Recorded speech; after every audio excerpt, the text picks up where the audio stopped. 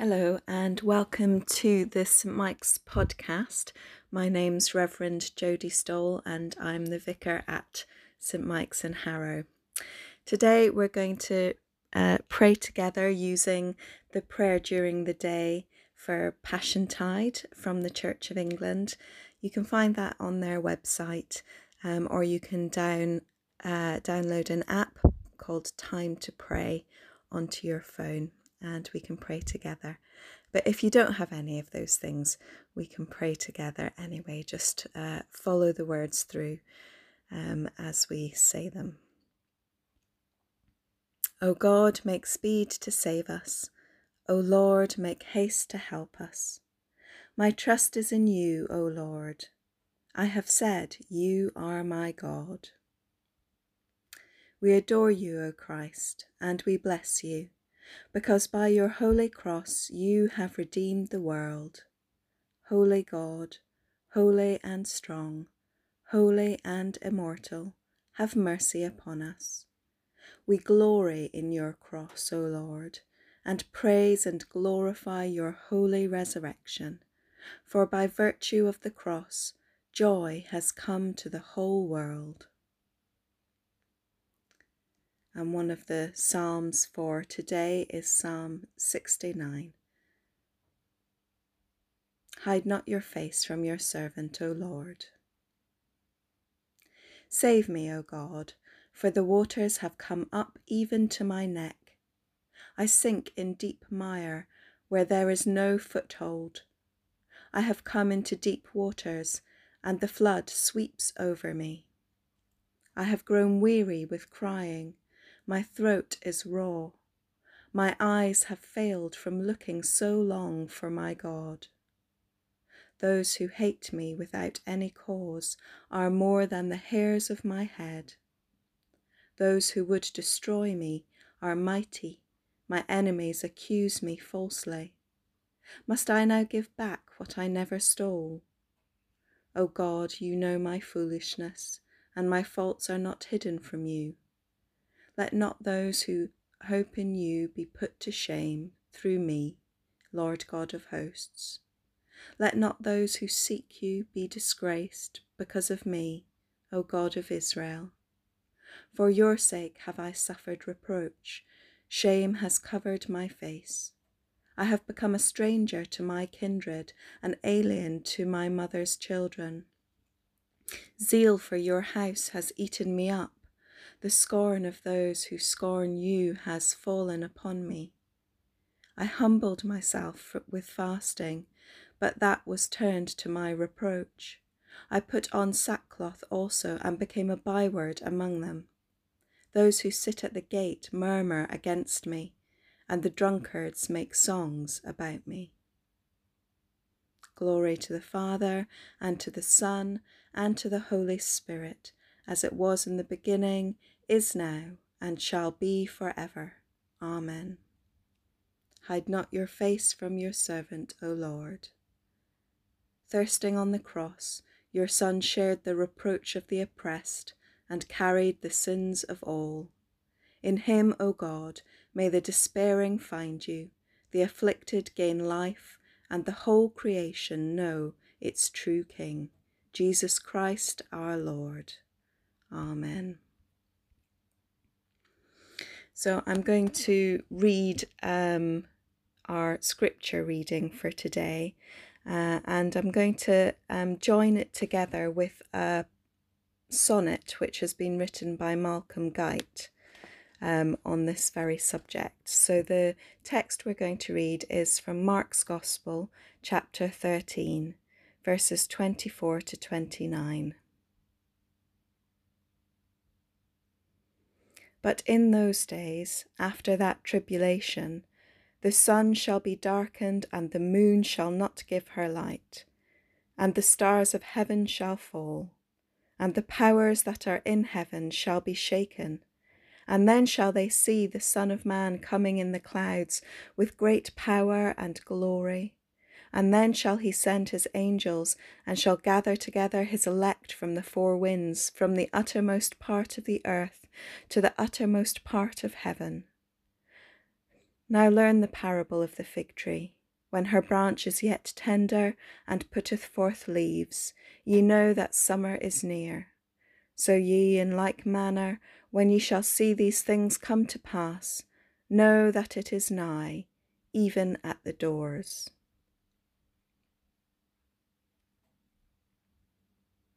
So we begin to contemplate the end with shadowed glimpses of apocalypse. How can we even start to understand the heavens shaken and the vast eclipse of everything that we have ever known? Then suddenly revealed the power and glory, once veiled in symbols of the Lamb and throne, the all-revealing climax of our story. About that day, you tell us, no one knows, for we must wake and watch for you, look up. Yet hidden in this warning you disclose a tender yearning, a deep stirring hope, and bid us in the visions that you bring to see the world's end as a sign of spring. In the Christian faith, there is a sense of that great apocalypse, that great revelation. These words are linked together. That world's end, when Jesus will return and gather us up, and all things will be made right. But there is another stream as well in the Christian faith, which talks of what we might call little apocalypses,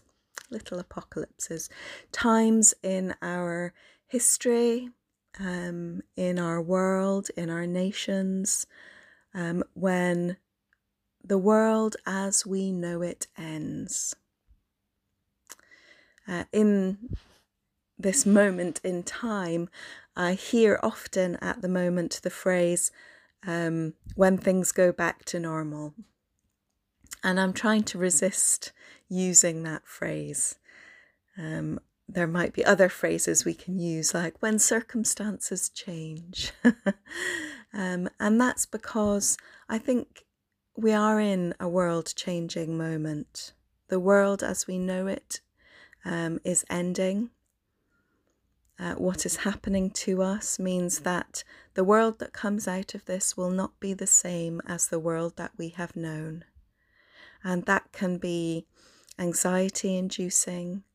It can make us fearful.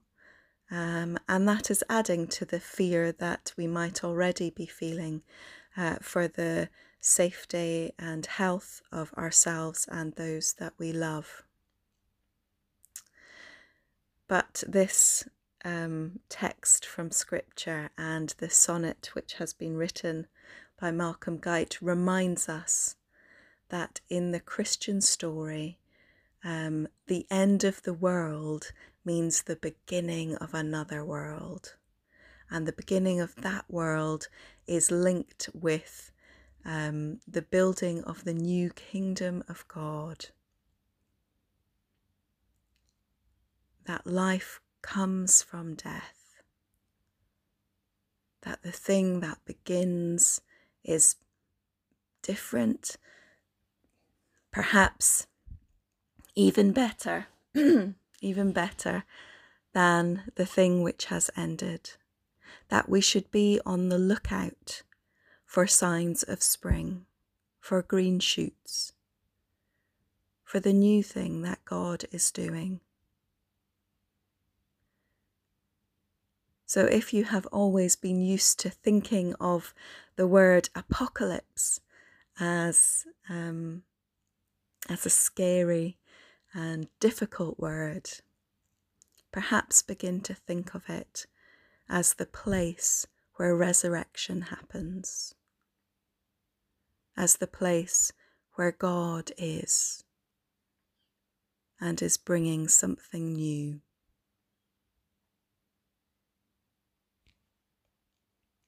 Blessed are those who are persecuted for righteousness' sake, for theirs is the kingdom of heaven. Let's pray together for our world. With faith and love and in union with Christ, let us offer our prayer before the throne of grace. Have mercy on your people, for whom your Son laid down his life.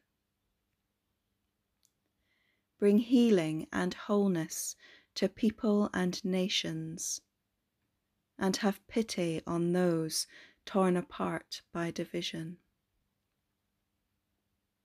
Strengthen all who are persecuted for your name's sake, and deliver them from evil. Look in mercy upon all who suffer, and hear those who cry out in pain and desolation. Bring comfort to the dying, and gladden their hearts with the vision of your glory. Give rest to the departed, and bring them with your saints to glory everlasting.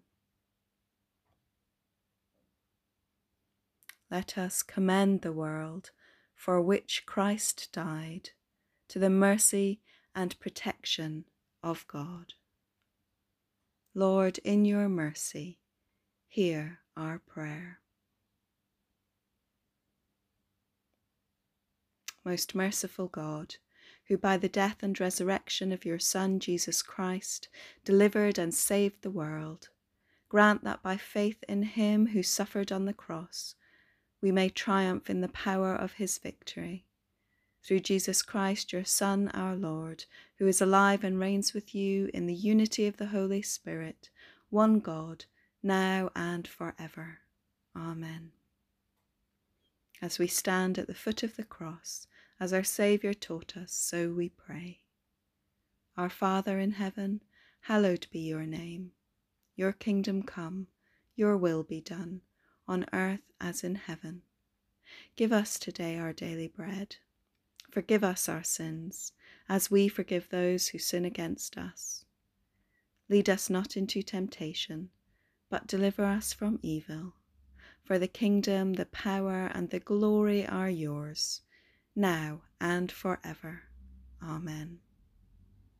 May Christ our Saviour give us peace. Amen.